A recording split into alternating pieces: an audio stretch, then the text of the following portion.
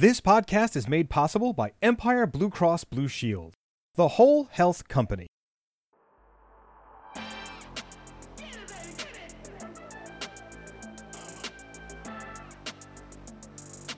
Welcome to Go Bronx Podcast, episode 16. I'm Olga Luz. And I'm Angel.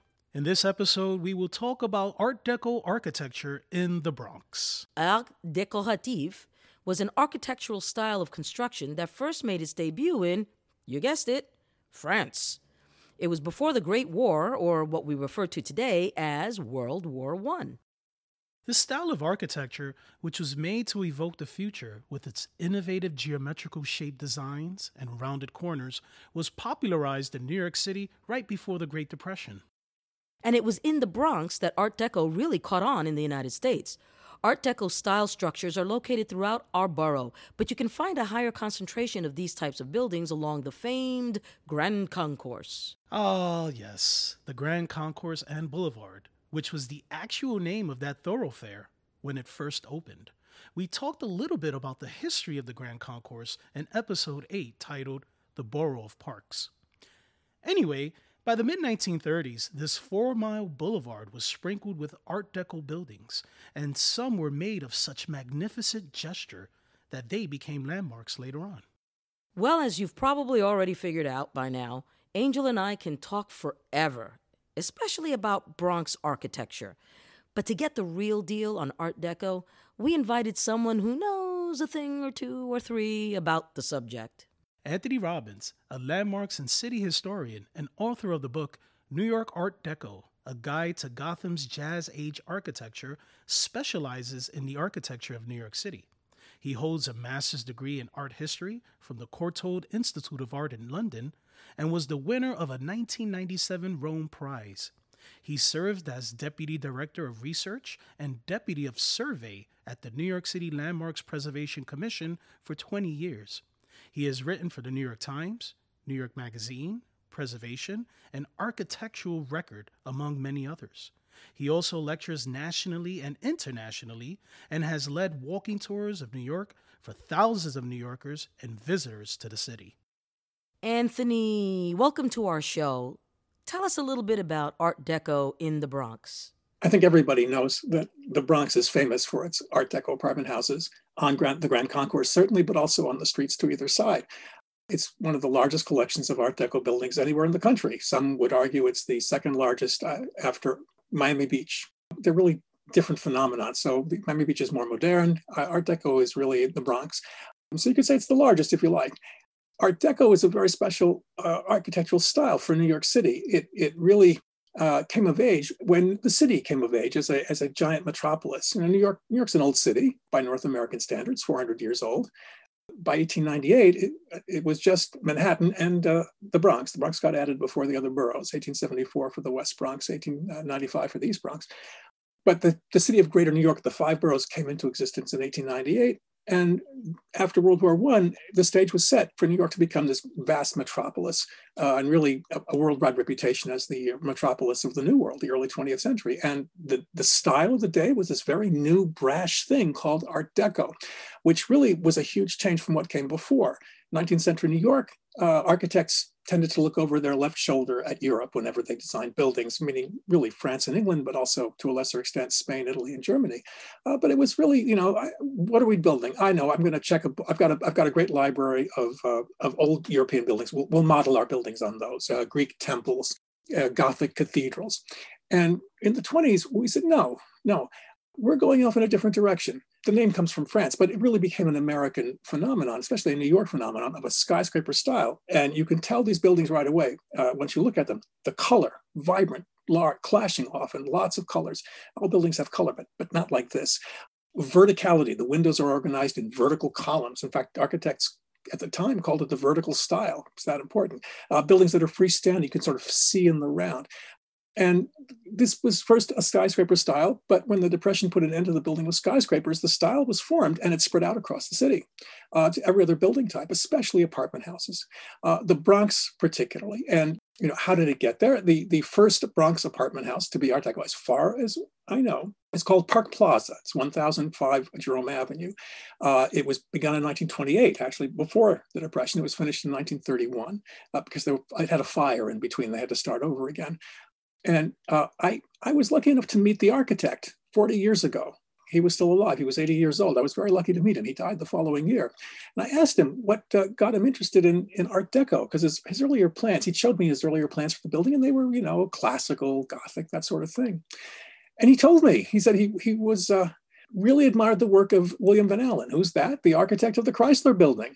And he really admired the work of Raymond Hood. Who is that? The architect of the Daily News Building. These are two of the iconic, essential Art Deco skyscrapers in Midtown. And that changed his whole point of view.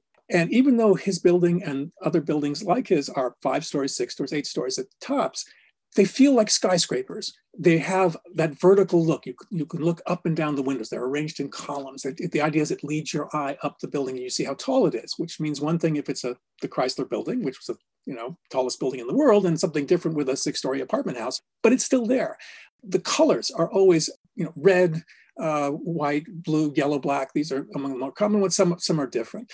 And then ornament, everybody's favorite ornamental entrance for an apartment house in the Bronx is 1150 Grand Concourse with the, what everybody calls the fish building, this wonderful mosaic of fish, and it must be 6 feet tall, maybe more. And tour buses always stop there. And people get off and ooh and ah and take photographs. And the people who live in the building are aware that it's a very famous building because they often come out to these same tour buses and say, come on into the lobby, have a look. I'm not suggesting that anybody just sort of go there and walk in, but it's interesting that people know about it in that way. But it's not just apartment houses in the Bronx. This was an all-encompassing style. So for instance, if you're standing at the corner of Fordham Road and the Grand Concourse, on one side you'll have the old Dollar Savings Bank, which is some other bank now, I forget which one. That's an Art Deco bank. And on the south side, directly across the street from it, is the old Wagner Building, which was a commercial office building with one of the most intact Art Deco commercial lobbies anywhere in the city. But then there's also the Bronx County Building down on 161st Street. That's a bit later. It's 1940. It's a cross between it's what the architects of the day called modern classic. You can see some sort of classical detailing, but if you get up close, the detailing that's ornamental is very much Art Deco. Or you can look at the Bronx Post Office further south on the concourse. Very modest building. It's really more famous for its the murals inside by Ben Shahn, but they're very much part of this modernistic period.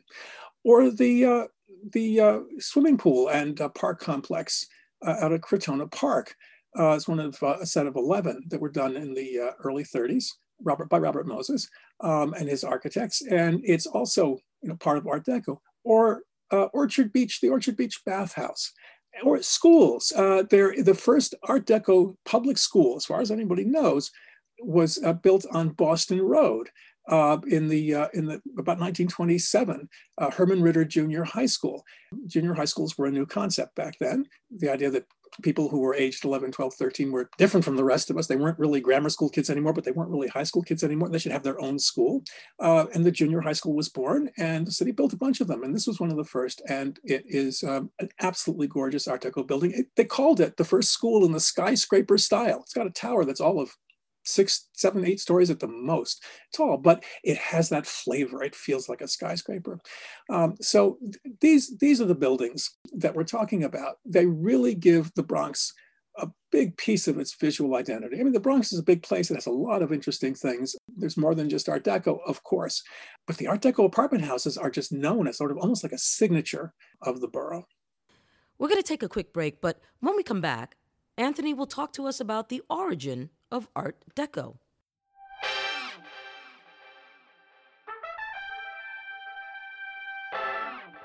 The world has changed a lot in the last year, and more than ever, you need health insurance you can rely on. Empire Blue Cross Blue Shield is the whole health company, and that means they are dedicated to improving the health and well-being of everyone in the Bronx and throughout the New York service area. They've been supporting the health of Bronxites for 86 years, providing you access to high-quality, affordable care. To learn how you can make a whole health connection, go to empireblue.com. Sigourney Weaver here to tell you about the New York Botanical Garden. 250 acres, 1 million plants, and you. Now open in the Bronx. Plan your visit at nybg.org. Citi Bike is expanding to the Bronx. Membership is only $179 annually. New Yorkers who live in NYCHA or receive SNAP benefits can take advantage of the discounted Citi Bike membership for only $5 a month. Visit citybikenyc.com/pricing to get started.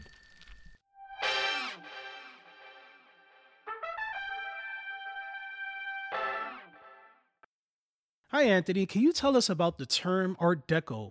We all know that this style of architecture dates back to the 1920s, but when did the term become popular in America, and particularly in the Bronx? Now, the name Art Deco didn't exist in the 1920s or 30s, and this isn't that unusual. Historic names for art movements are generally people come up with them later. Historians sort of look back, analyze, and say, this is what we're talking about. In the case of Art Deco, it didn't happen until 1966. A couple of curators in Paris at the Museum of Decorative Arts, which is in the same complex of buildings that has the Louvre, which is like one of the biggest museums in the world. The Decorative Arts is a very small museum, but they put on some really interesting exhibits. And they put on an exhibit which they called the year 1925. And they were looking at a lot of different things that were happening in the art world, art and architecture world, mostly in Europe, because that's where they were. But they talked about the Bauhaus, that's Germany, it's the style movement, that's Holland. And then they looked at a very influential exposition that had been held in Paris in 1925 with a very long French name, which I can't really do. And it translates into English as the International Exposition of Modern Industrial Decorative Arts, which is a mouthful.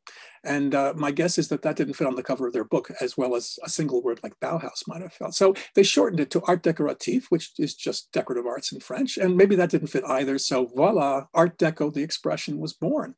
That's 1966. 1968, Bevis Hillier, who was an arts writer for the Times of London, wrote a book about Art Deco, and about the French furnishings, rather, of the 20s, and he called it Art Deco. Here in New York, Finch College doesn't exist anymore. It was an avant-garde college for young women in Manhattan, but they had an avant-garde curator of an avant-garde gallery. Elaine Varian was her name. And she put on a show, first Objects in 1969, and then an Architecture a year or two later. And no one quite knew what this stuff was yet. And she had to scrounge around to find stuff. She found collectors to borrow from. One of the big collectors, early collectors of what we call Art Deco, Barbra Streisand.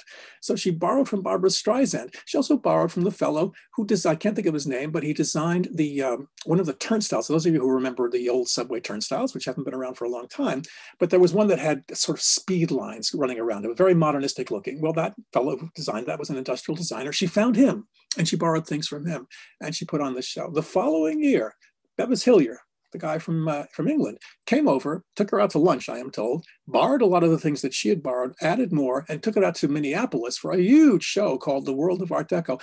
And suddenly this phrase was everywhere. Art Deco this and Art Deco that. In the case of Miami Beach, for instance, their entire identity seems to be caught up with Art Deco. They have an Art Deco ball I think they call it the Moon Over Miami, every year. But because that's all they've got is the Art Deco. New York has everything. But here, Art Deco is still a really, really big piece of our visual identity. And so you'll hear that phrase a lot now. I think it's pronounced Exposition Internationale des Arts Décoratifs et Industria Moderne. Show off. I know. Okay, one more quick break, but don't go away. We're going to talk to Anthony just a little longer about a question I have regarding the murals in some of these buildings. Get it, baby, get it!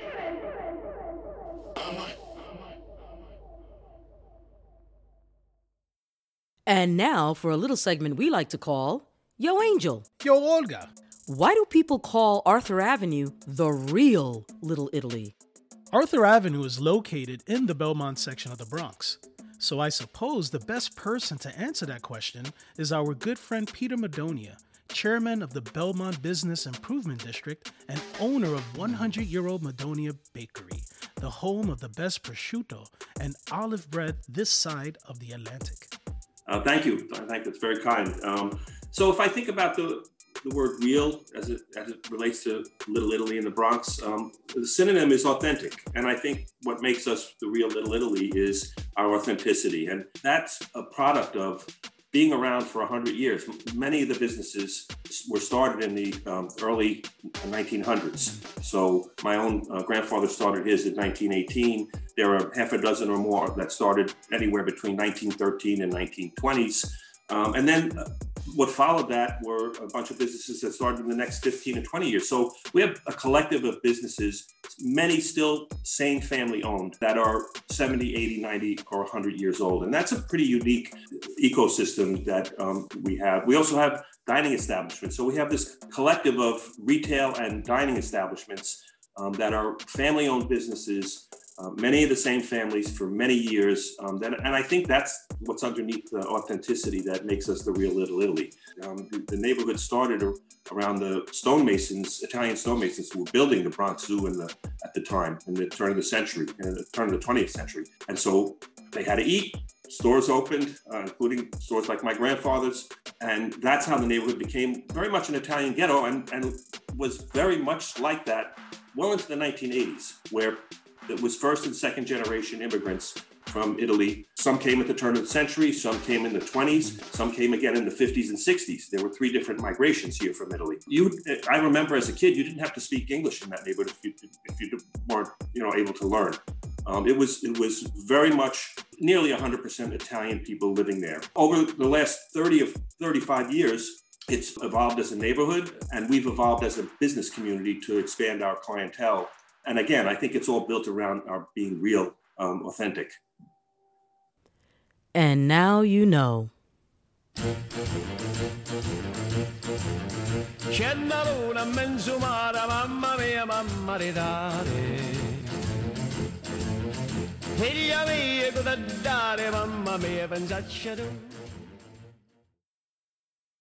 Anthony, there are many Art Deco structures that have beautiful murals inside their lobbies, hallways, and other strong artistic expressions.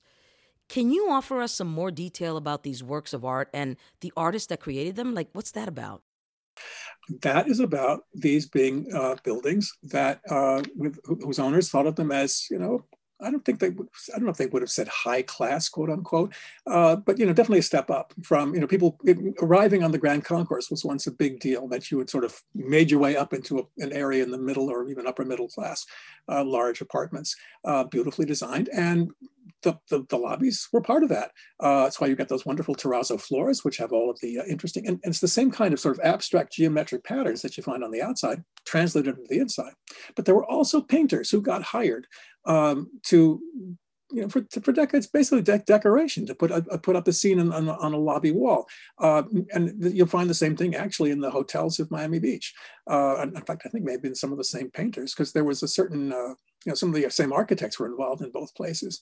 But that's what it was about. And then, of course, tastes change and populations change, and what's this stuff on the wall? And I don't know, let's paint it out. So a lot of them, have disappeared, but others of them have been very well maintained, and often they're being restored.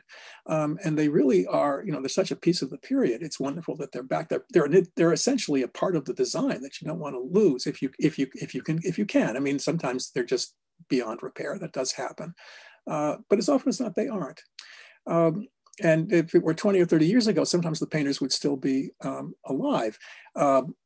Not just in apartments, the Marine Air Terminal, which is it's not in the Bronx, it's in Queens, but it's close, just on the other side of the water, had a mural called "The History of Flight," because it was in an airport, and somebody in the 50s or 60s painted it over, and in the 1980s. Somebody who knew it was there said, we really need to get that back. And they restored it. And the painter, Mr. Brooks, was still alive. And they invited him to the unveiling of the restored murals. And that must have been one of the highlights of his professional life, I would think.